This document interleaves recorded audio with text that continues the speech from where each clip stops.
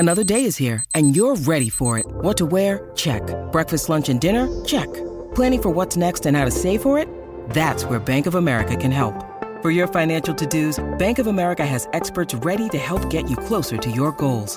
Get started at one of our local financial centers or 24/7 in our mobile banking app. Find a location near you at bankofamerica.com/talktous. What would you like the power to do? Mobile banking requires downloading the app and is only available for select devices. Message and data rates may apply. Bank of America N.A., member FDIC.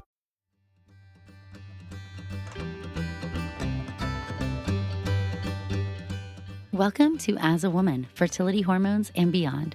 I'm your host, Dr. Natalie Crawford, and I am a board-certified OBGYN and fertility physician, and also co-founder of Fora Fertility in Austin, Texas.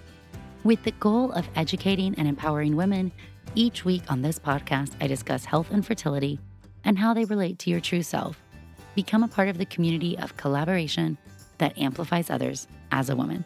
I hope you enjoy the episode.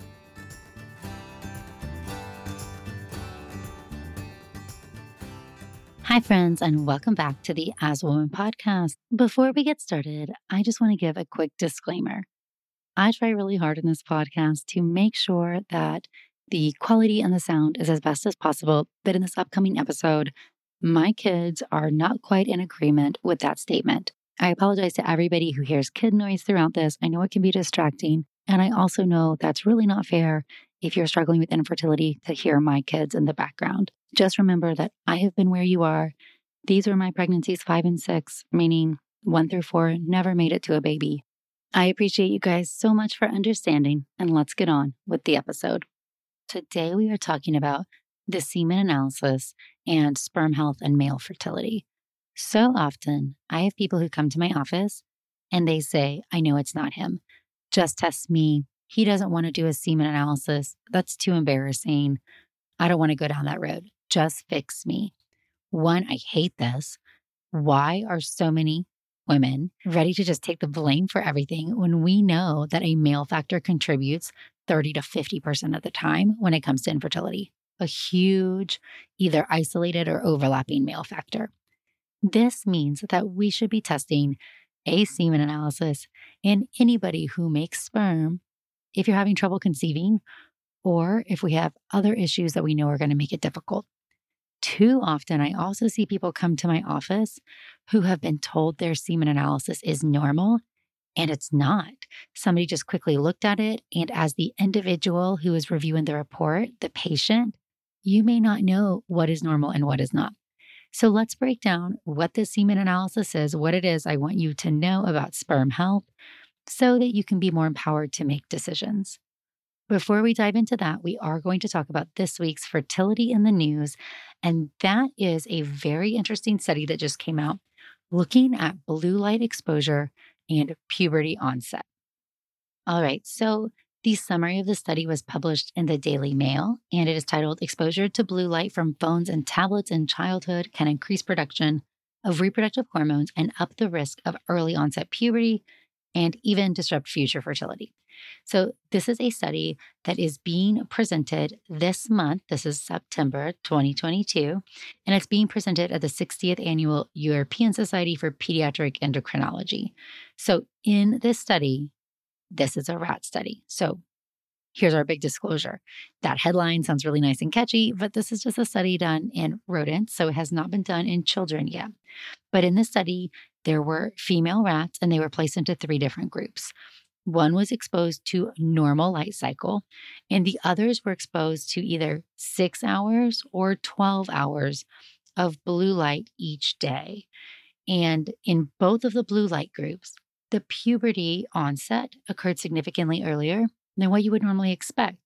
So rats in the group that had the highest amount of exposure to blue light, the 12-hour group, they had earlier onset of puberty than the 6-hour group and earlier onset of puberty than the no exposure group. So there was a correlation between amount of blue light exposure and time of puberty onset. The rats in the 2 blue light groups also had high levels of estrogen and luteinizing hormone, and these are hormones that control the onset of puberty. In addition, there were changes in the rat's ovarian tissue when they looked at their ovaries afterward. So again, this is a rat study. We can't be sure that these findings would correlate in humans, But it is highly concerning because, as you know, this is a generation of kids who are being raised very differently than previous generations. They are consuming tablets and phones. They are being exposed to a lot of blue light. Our concern with blue light is that it is increasing the levels of these reproductive hormones, and it's also changing your normal circadian rhythm pattern and changing melatonin levels. And we know that melatonin is really important in your hormones. We've been seeing an increase in earlier rates of puberty just across the board in kids now than we used to. There are a lot of different hypotheses for this. Most of them have been hormonal exposure in foods or toxic exposure through environmental toxins. But this is a study showing us that it actually may be due to some of the blue light exposure that people are now seeing. So I think this is just further evidence, like we see our ophthalmology friends talk about all the time, that screen time and tablets and blue lights are not great for developing eyes. They're also not great for developing brains and ovaries, and they can cause precocious puberty or early onset of puberty. All right, so let's just start at the beginning when it comes to sperm health and how sperm is made, because it's important to know how sperm is made if you want to understand the semen analysis. What you're going to find if you've listened to prior videos or if you listened to me talk about the menstrual cycle, it is very similar to how females make eggs and make hormones. Really, it's the same hormones, FSH and LH, which are induced in pulses by GnRH, gonadotropin releasing hormone. These are hormones in the brain. The hypothalamus talks to the pituitary gland. Pituitary gland sends out FSH and LH, which helps the testes make both testosterone and both sperm. So they are made together. The brain has no idea if you're making sperm or not, but it can sense if you make testosterone because it feeds back to the brain. So the brain has testosterone receptors. And if you're making testosterone in an appropriate amount, the brain is happy and sends out enough FSH and LH to keep it going at that level. Now, if your brain senses a ton of testosterone, it's going to say, oh my gosh, we don't need to make any more. And then it's going to start sending out less stimulation and telling your body to make less testosterone. And this is why when you hear people say testosterone is like male birth control, because when you're using testosterone exogenously, whether it's creams or gels or injectable, you are now no longer sending out the signals from your brain to make testosterone. Very much like how a person with ovaries, if they take birth control pills, which have ethinyl estradiol in them, estrogen tells the brain, hey, we've got eggs growing, we don't need another one. And therefore, the brain doesn't send out FSH. So it's a very similar thing. But in the testes, what it results in is both a decrease in production of testosterone, but also a decrease in the production of sperm. And it's one of the top causes of something called azoospermia, or having no sperm, is taking testosterone. And I will tell you, I see this, my gosh, I mean, at least every month, if not every week. Somebody was put on testosterone even though they were trying to get pregnant. And maybe they had symptoms, maybe their libido was low, maybe they did have low testosterone. But giving testosterone to somebody who's trying to get pregnant is going to make their sperm count 0 or close to 0, essentially male birth control. So if you have low T, which is a real medical diagnosis, and it can result in some symptoms like fatigue, weight gain, difficulty with erection, ejaculation, low libido, you actually need to be given medication that is going to tell the brain to make more testosterone. So that is not T. The medication that you take in this scenario is actually going to be either FSH-LH, HCG, or even things like Clomid. But essentially, you need to have the brain sending out more hormones and not less. So big caveat right from the beginning, if you don't listen to the whole thing, biggest takeaway, testosterone use is bad for sperm production. Now, sperm are made in the testes every single day. So interesting because unlike an ovary in which you have all the eggs you are ever going to have, you run out of eggs over time. When you're out, you're in menopause, the end. The testes have germ cells in them that make brand new sperm. 100 to 200 million sperm are made every single day. It takes about 70 days to complete sperm development, and then about 12 to 21 days for those sperm to move through the reproductive tract, meaning go through the epididymis, the vas deferens, and be in the ejaculate sample. So the sperm that we see on a semen analysis, those are reflecting the prior 3 months of life.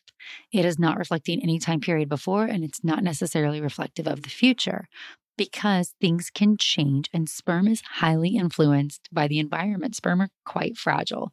And so that is both good and bad. And now a word from one of our sponsors, Quince. The weather's getting warmer, so it's time to say goodbye to jackets and sweaters and hello to shorts and tees. I wanted to update my wardrobe for the long haul without spending a fortune, and luckily I found Quince. Now I've got a lineup of timeless pieces that keep me looking effortlessly chic year after year. The best part is that Quince items are priced 50 to 80% less than similar brands, but Quince partners directly with top factories, cutting out the cost of the middleman, passing the saving to us, and only working with factories that use safe, ethical, and responsible manufacturing practices. I personally cannot wait to wear my cute tan linen set this summer. So it's your turn to get warm weather ready with Quince. Go to quince.com/AAW for free shipping on your order and 365-day returns. That's QUINCE.com/AAW to get free shipping and 365-day returns. Quince.com/AAW. Thank you, Quince. And now a word from one of our sponsors, Apostrophe. With the temperature starting to warm up, I'm so excited this summer is around the corner and getting ready and looking forward to the summer months. But I know that when I'm outside enjoying nature, I need to pick up supplies to prepare myself for summer adventures. And if you want to get your skin glowing in time for summer, it's time for you to get started with Apostrophe, who is sponsoring this episode.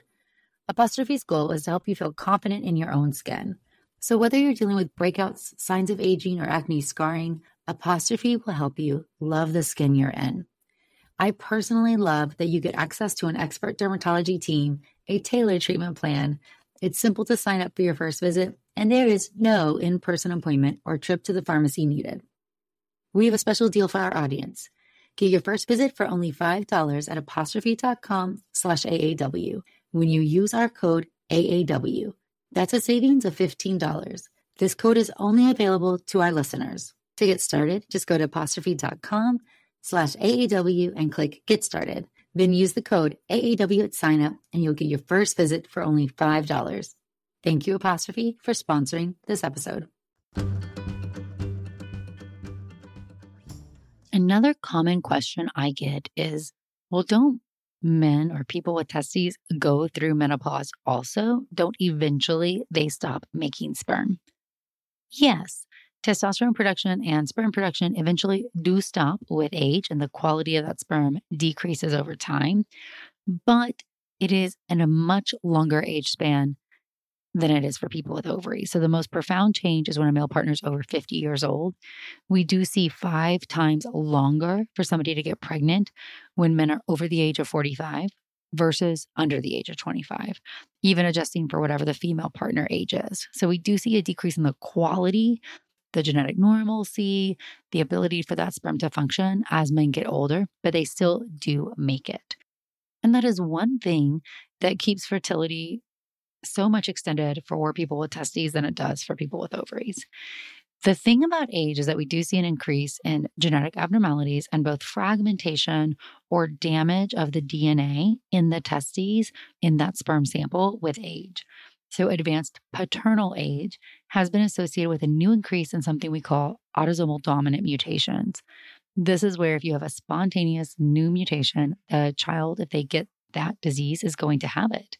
We think this is likely due to decrease in antioxidant enzymes if people get older and just more fragility and overall life and decreased quality of sperm. Overall, these things are still rare because autosomal dominant diseases are rare, but we do see an increase in autodom diseases like Marfan's or dwarfism as the age of the male partner gets older. And we also see an increase in miscarriage as the male partner gets older as well. All right, well, let's talk about the semen analysis. So who should get a semen analysis? Number 1, anybody who meets the definition of infertility. That is, you are under age 35 and you've been trying to get pregnant for 1 year. You are over age 35 but been trying to get pregnant for 6 months, or you're 40 and trying to conceive. If the female partner is of those ages, you qualify in for infertility. The other person who should get a semen analysis done is if we know it's going to be hard for you as a couple to get pregnant. Maybe we know that the female partner has low ovarian reserve or has PCOS or endometriosis. Maybe periods are irregular. Those are really good reasons to get a semen analysis so you have a full picture of what you are dealing with. Also, if we have any of those symptoms of low testosterone, so again, weight gain, fatigue, irritability, decreased libido, decrease in ability for erection, ejaculation, those may be warning signs that our natural testosterone is lower. And because sperm is dependent on local production of testosterone, we might have a lower sperm count.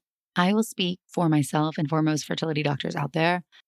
Essential part of the process. In no way will I treat a patient unless I have a semen analysis if one of the partners makes sperm, because so often there will be something wrong, even though everything looks right. When you collect a semen analysis, typically we want abstinence, so no ejaculation, masturbation, intercourse for 2 to 3 days before the collection. It's really important to get a complete sample, meaning if all of the sample does not get in the cup, cancel it and reschedule it. You're not going to get an accurate result. Don't go through the motions. And you need to ask about how you're going to get results. Is it going to be put in a portal, emailed, a phone call, sent back to your doctor? How are you going to find out what the results are? Is anybody going to go over the results with you? Those are some really important things.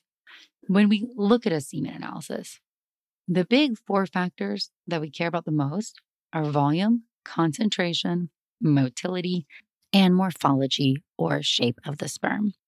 So when we look at these normal ranges, these are going to help us understand what is going on. So let's just break down some of these, and then I'll talk about a few other things the semen analysis can tell us. Now, it's really important if you get a semen analysis, you look at the key for the lab where you are, because some of them are not actually set to these standards. These are the overall standards, but every lab is different, just like the reference range on any test can be different. So you need to look at each of these values independently and not just take somebody's word for it that everything is normal. So a normal volume of sperm is at least 1.5 milliliters.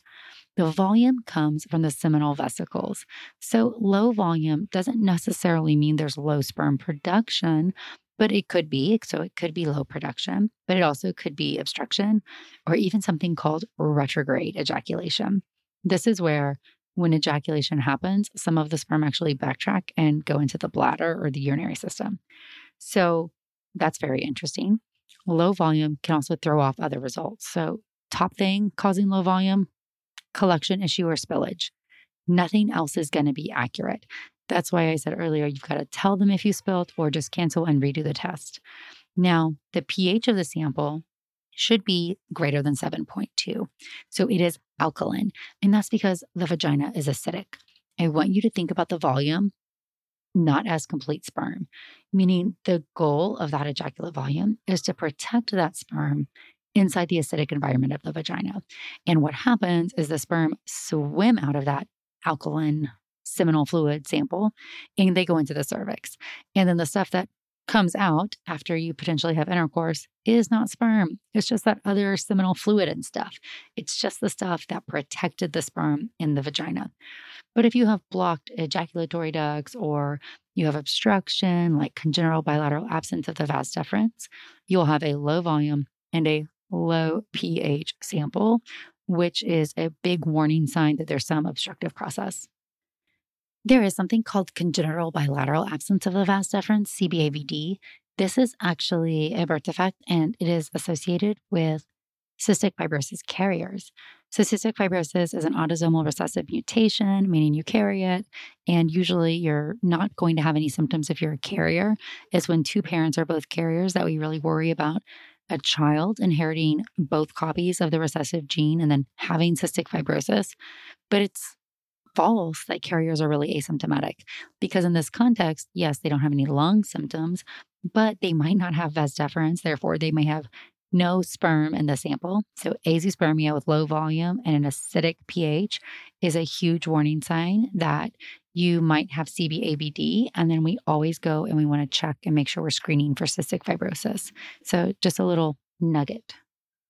All right, so another thing that we look at is concentration. This is the production of sperm. It's measured in millions per milliliter, and the probability of conceiving increases with increasing concentrations. So typically, the low end of normal, that's what tests are telling you, low end of normal. The low end of normal is 15 million per milliliter. So if you're over that, you meet normal. But the probability of conceiving increases until you get to about 40 to 50 million per milliliter, and then it's about the same. So 50 million per ml is not really any different than 300 million per ml, but between 15 to 50, there is a difference. Oligospermia is low counts. So this is where you have less than 15 million per milliliter. This should warrant an endocrine evaluation. Is there low testosterone? Is this due to low hormonal stimulation? Is there a thyroid issue, a prolactin issue? This may be able to improve, but it could take 3 to 6 months because that's the life cycle of sperm. And you're going to need to see a reproductive specialist or a urologist who could start medications, not testosterone, but other medications to stimulate the brain to send out more FSH and LH and stimulate sperm production. Sometimes this actually can't be improved. So I don't always just try meds and wait. It'll depend on the full picture: age of female partner, ovarian reserve, other medical problems, goal number of children. But that's sometimes one potential option. Now, azoospermia is zero sperm in the ejaculate. So this is either no production, so the body is not making sperm. This can be due to exogenous testosterone or testosterone failure, like testicular failure, or just complete obstruction, like we gave the example of congenital bilateral absence of the vas deferens or prior vasectomy. Now, motility is the next, and normal motility is about 40%. This is the number of forward-moving sperm. Again, that's the low end of normal. The probability of conception does increase between 40 to about 60%, and then 60% and more, everything's about even. Low motility can be due to infection, lifestyle, environment, toxins, etc. We do a value called the total motile sperm count. Volume times concentration times motility. And what we really like to see for optimal conception is 40 million total moving sperm. When you have less than this, you may or may not be suitable for medications, for an IUI, or for IVF. But so calculating that value is really giving us an idea if there are enough sperm to get the job done. So one thing I always say is, well, I hear everybody else say it only takes one sperm, and kind of, yes, but really it takes an army. So I want you to think if it takes 40 million moving sperm to all get to the egg and push on it with enough force to crack it open and let that one little sperm inside. So they really have to work together. And that's why low counts make it so much harder, often not impossible, but so much harder to get pregnant. Morphology is another factor, and this is the shape of the sperm. Now, so important to know. Sperm morphology can be measured in a couple different ways. One is called WHO, the World Health Organization, and one is a strict morphology called Kruger. Must look to see what is going on the test. So meaning if your lab says it's 4%, that may be normal if it's strict, and that's very low if it's WHO. So you need to see what the reference range for normal is. The strict sperm morphology is really the best available predictor of a sperm function. What's the sperm's function? Carry DNA in its head, swim to where the egg is, fertilize the egg. Sperm quality is highly influenced by environment and lifestyle the most. So things like smoking cigarettes and marijuana and heavy alcohol use, probably diet and environmental toxins. We know sitting in a hot tub in a sauna, those things all change the morphology of the sperm. Now, conventional fertilization rates. So if we think about when you do IVF, there's two different types of fertilization. One is just putting eggs and sperm together in a petri dish and letting them just mix around. And the other is something called ICSI, intracytoplasmic sperm injection, taking a sperm and putting it in an egg. There have been lots of studies going back and forth. Should you do ICSI with a low morphology? But many studies show that conventional fertilization rates are highest when there's a high percentage of normal sperm, like 14% or higher, and that they are worse when it's 4% of sperm or lower. And very often you'll see us recommend ICSI if you have abnormal morphology of your sperm.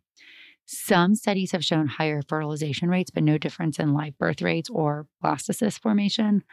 That being said, if you've ever been through IVF, It's a numbers game. And the more you can fertilize means the more available to become a blastocyst or to be normal or to become a live birth there are. So I don't really love the idea of settling for something that potentially may give us a lower fertilization rate if our goal is to try to get as many embryos as possible. So if there's any factor that's low on the semen analysis, ICSI is the answer. And now a word from one of our sponsors, Ritual. Did you know that women were excluded from clinical research policy by federal law until 1993? But women belong in scientific research. They're essential, and Ritual knows this. I choose Ritual multivitamin every day because it is easy to take, and I know that I am getting high quality and traceable ingredients in a clean and bioavailable forms. In fact, Ritual conducted a university-led human clinical trial for their Essential for Women 18 Plus multivitamin to assess its efficacy, and the results showed increase in vitamin D levels by 43% and omega-3 DHA levels by 41% in just 12 weeks. No my shady business. Ritual's Essential for Women 18 Plus is a multivitamin that you can actually trust. Get 25% off your first month at ritual.com/AAW. Start Ritual or add Essential for Women 18 Plus to your subscription today. That's ritual.com/AAW for 25% off. Thank you, Ritual. Now, the semen analysis can tell you a few other things. One of them is round cells. Round cells are literally that. They're round little cells that are indistinguishable. They can be immature sperm, epithelial cells, red blood cells, or white blood cells. Very often, the semen analysis cannot differentiate between the types of cells, and so we treat them with an anti-inflammatory medication and antibiotics, and then we repeat the semen analysis after 2 to 3 weeks of treatment. So that's something that can come up. There's also a test that honestly is controversial called DNA sperm fragmentation. If we think about what this is, not routine and a normal semen analysis, typically it is a test on an ejaculated sample of sperm, but it's not in the routine. It has to be either sent off or specifically ordered. The idea is that impaired integrity of the DNA inside the sperm of the head causes increased fragmentation if you go and you analyze it. Now, you can't check the DNA of a sperm and then go fertilize with it because, again, you kill it. But you can look at the sperm sample of a whole and say, does this sample have more fragmented DNA in the sperm than it should? And what we're seeing is higher levels of DNA fragmentation associated with lower success rates with IVF and miscarriage. Now, the original studies were looking at should you use DNA fragmentation for ICSI. But now ICSI is quite common because of genetic testing or because of the other male factors or the more strict parameters. And so some people are trying to decide what to do with this result. I don't usually test it in everybody. I do if we have history of kind of prior outcomes that are not great in a cycle, but not really to distinguish if we should do ICSI or not, but potentially to see if we go in and get sperm from the testes, like an aspirated sperm sample, could it have lower fragmentation than sperm that's ejaculated? Again, new science, new literature, but we do think that we see increased fragmentation with heat exposure, smoking, environmental pollutants and toxins, chemotherapy, defective germ cell maturation, and just oxidative stress or inflammation in whole. So this is showing us that likely your environment impacts the sperm, which is something we all know, but sometimes you'll see people really gloss over. And so, again, if I just want to reharp on a few last points, medications will depend on what this semen analysis shows. So I will often have somebody say, well, can you just give me medications to make that better? Maybe, maybe not. So it'll depend on the cause. If you're taking testosterone, you should stop it. You should look and see if there's thyroid or prolactin abnormalities, and you can augment HCG, Clomid, HMG, or FSH and help boost sperm production if numbers are an issue. Again, that usually takes us about 3 to 6 months to see results. So if we're older, if we need IVF anyway, our tubes are blocked, this may not be worth waiting for. And now you want to look at lifestyle changes that you can do as well. Can we take antioxidants, reduce inflammation, avoid exposures to heat and toxins? Those things are going to be really important if we see motility or morphology issues. The last kind of bit I want to say is that really when you look at sperm, there's not that many choices for what you can do.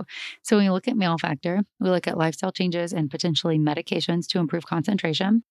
You will look at other abnormalities. Could there be a varicocele, which is essentially a varicose vein in the testes, but it brings a lot of heat to the testes and can impair sperm production or quality. That may warrant a surgical removal. And our treatments that we really offer are an IUI or IVF. IUI is intrauterine insemination. This is where you take the sperm, it's ejaculated, you time it with ovulation, either with ovulation induction and a trigger or using ovulation kits, it doesn't really matter. And then you put that sperm in the uterus. I use the terrible analogy all the time. It's like getting your best players and putting them further down the field, but it will never overcome or outperform female age. So it's never going to exceed the maternal age-related chance of conception for that age. Success rates are going to be highest when you have higher morphology levels or you have at least 10 million sperm after the wash. And that's because you lose about half the sperm in the wash process. So I don't offer IUI to people with very low sperm counts because it's not enough sperm for that little army that we talked about. I think IUI is best for donor sperm, what we call absolute male factor. So there's no male in the relationship. If there's a mild male factor, like maybe a low motility is my favorite one. And then it's a potential option for unexplained infertility, although it's really not the gold standard. IVF is the other option, and IVF is in vitro fertilization. This is when we're getting eggs to grow and taking them out of the body. We can either do conventional fertilization, as we talked about earlier, eggs and sperm in a petri dish together, or we do ICSI, intracytoplasmic sperm injection, injecting one sperm into one egg. You can couple that with a sperm extraction if there's obstruction, very low counts, or concern for maybe DNA sperm fragmentation or poor prior cycles. IVF is the only thing that will ever exceed your age-related chance of conception. Age still matters a lot. It's going to dictate how many genetically normal eggs we're going to get, but it's the only thing that gets us higher in that process. So those are the options your doctor is going to be talking to you about. Is this sperm sample suitable for intercourse, for IUI, for IVF?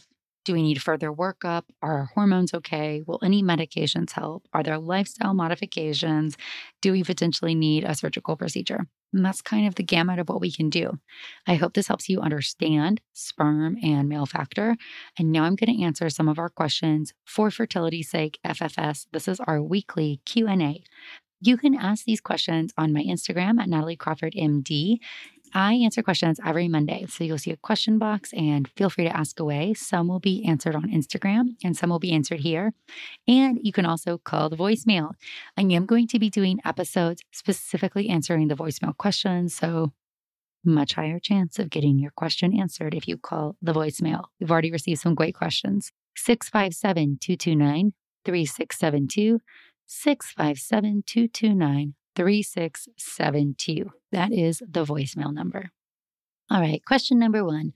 Polyps in the uterus, do they have effect on fertility?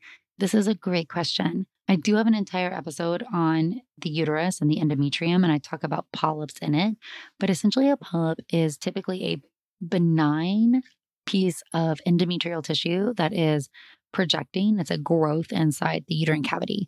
Polyps can increase inflammation and decrease implantation rates. And so when we find a polyp, we always want to take it out. 2 reasons. 1, make sure it's not cancer. One time have I found a polyp in a patient that I was really surprised was cancerous, but it could be. So you always want to take it out and check. And secondarily, because we want to improve those success rates. Sometimes polyps come from increased exogenous estrogen exposure or just natural estrogen, like PCOS patients often have a higher risk of polyps. And some people just make polyps. So it's not always your fault if you are one of those people that makes polyps. Do not let that play a role. All right. Second question is, do women with PCOS get more embryos with IVF since we have more follicles? Very often the answer is yes. So women with PCOS can stimulate more eggs to grow in an IVF cycle. And when you're doing IVF, you're limited by how many eggs are available in a given month. And people with PCOS have more eggs available every month. Now, old IVF techniques, or if we're living in this post-Roe world and can't do all the stuff that we have modern availability for, which is not the case yet, but what we're fearful of, people with PCOS had really poor outcomes. And that is because your estrogen levels would rise really high. We didn't have good freezing techniques of embryos. We were doing fresh embryo transfers, and we didn't have good protocols to prevent you from going into something called ovarian hyperstimulation. This would lead us to trigger patients with PCOS really early and lead to very poor outcomes. But now patients with PCOS are on high responder protocols, and we are using triggers, and we should be doing freeze-all approaches. So you may not get a fresh transfer, but you're going to have many more embryos available to you in the process. And so overall, our success rates are much higher, and your yield as far as embryos per cycle are typically greater than that of your age-matched peers. And so that is overall great. Can the lining be too thick with a frozen embryo transfer? Well, maybe, maybe not. As long as it's organized and pretty looking, which we call trilaminar, that means it's grown with great organization to estrogen exposure. I don't have an upper limit of normal. Now, I want to make sure I don't see any irregularities. If it's homogeneous or not trilaminar, I'm not going to transfer no matter how thick it is. And we want to make sure it doesn't look like there's potentially polyps or something else in the lining.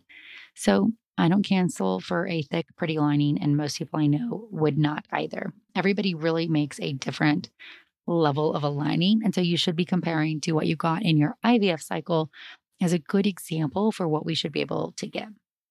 All right. How soon can you start trying to get pregnant after a chemical pregnancy or a 5-week loss? Right away, y'all. I let people get pregnant right away. If it's a chemical, by definition, you get a positive test, then a negative test. Hormone levels drop, you get a period. Do not pass go, try again.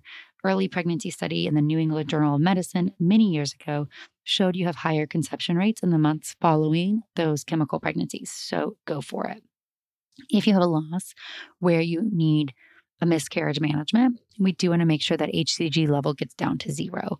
So that's not quite a chemical, but if you have a DNC or you need to take misoprostol or you pass a pregnancy normally, but your levels were very high, we usually recommend waiting until you get a negative pregnancy test or your HCG level has been checked in as 0. And that's because it's confirming for us that we don't have any retained products of conception.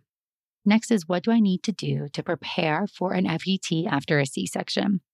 Every clinic's going to be a little bit different, but I'm going to make patients wait about a year from birth till we can do the transfer. That way, the uterus has given enough time to heal up after that C-section so that it won't have higher risks in a subsequent pregnancy. Now, I also don't like to transfer 2 embryos in people who've had prior uterine surgery.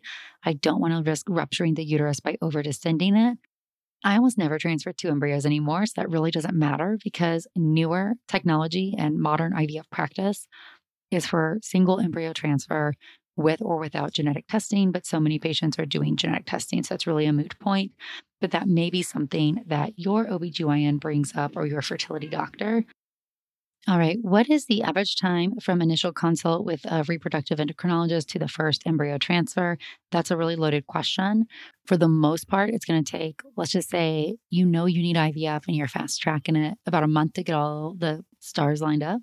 Labs back, get in for a follicle count, get your protocol, get your meds ordered, have a class. And then you're going to have to go through the protocol of suppression stimulation, get your eggs out, presuming you're doing a frozen embryo transfer. That's what I'm answering here. You're then going to get the uterus ready, do the protocol for the FET and put an embryo inside. I usually counsel patients. It's about 4 months from start of your IVF protocol, your suppression, until you get your positive pregnancy test.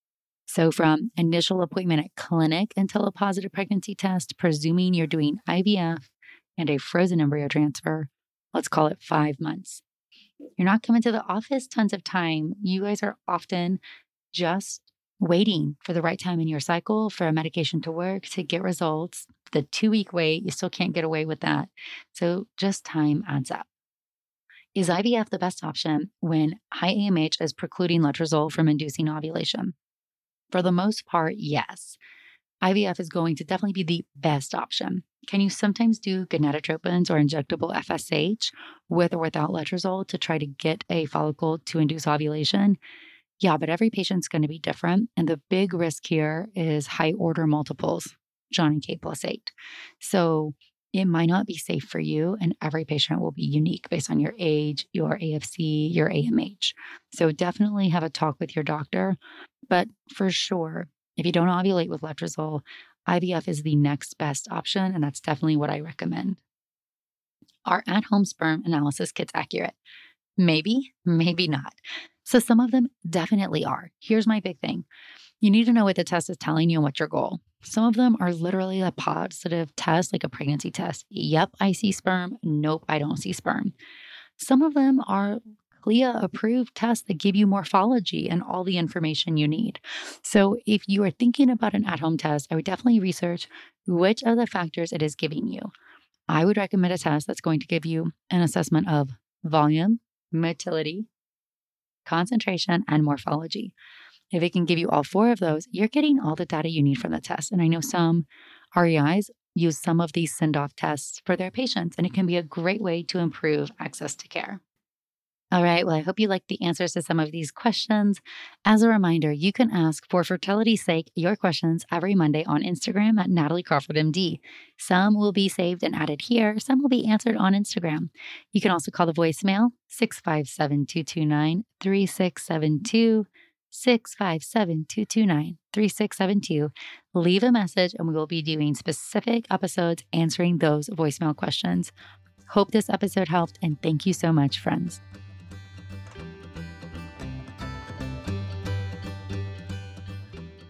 Thank you all for listening to As a Woman. It would mean so much if you could rate, review, and follow the podcast to be notified of new episodes every Sunday. I hope you learned something new, and I hope you share it with someone in your life. Be sure to follow along on Instagram at Natalie Crawford MD and check out the YouTube channel Natalie Crawford MD. If you're interested in becoming a patient, you can also follow Fora Fertility. I'm so thrilled to have you here, part of the community that amplifies others as a woman.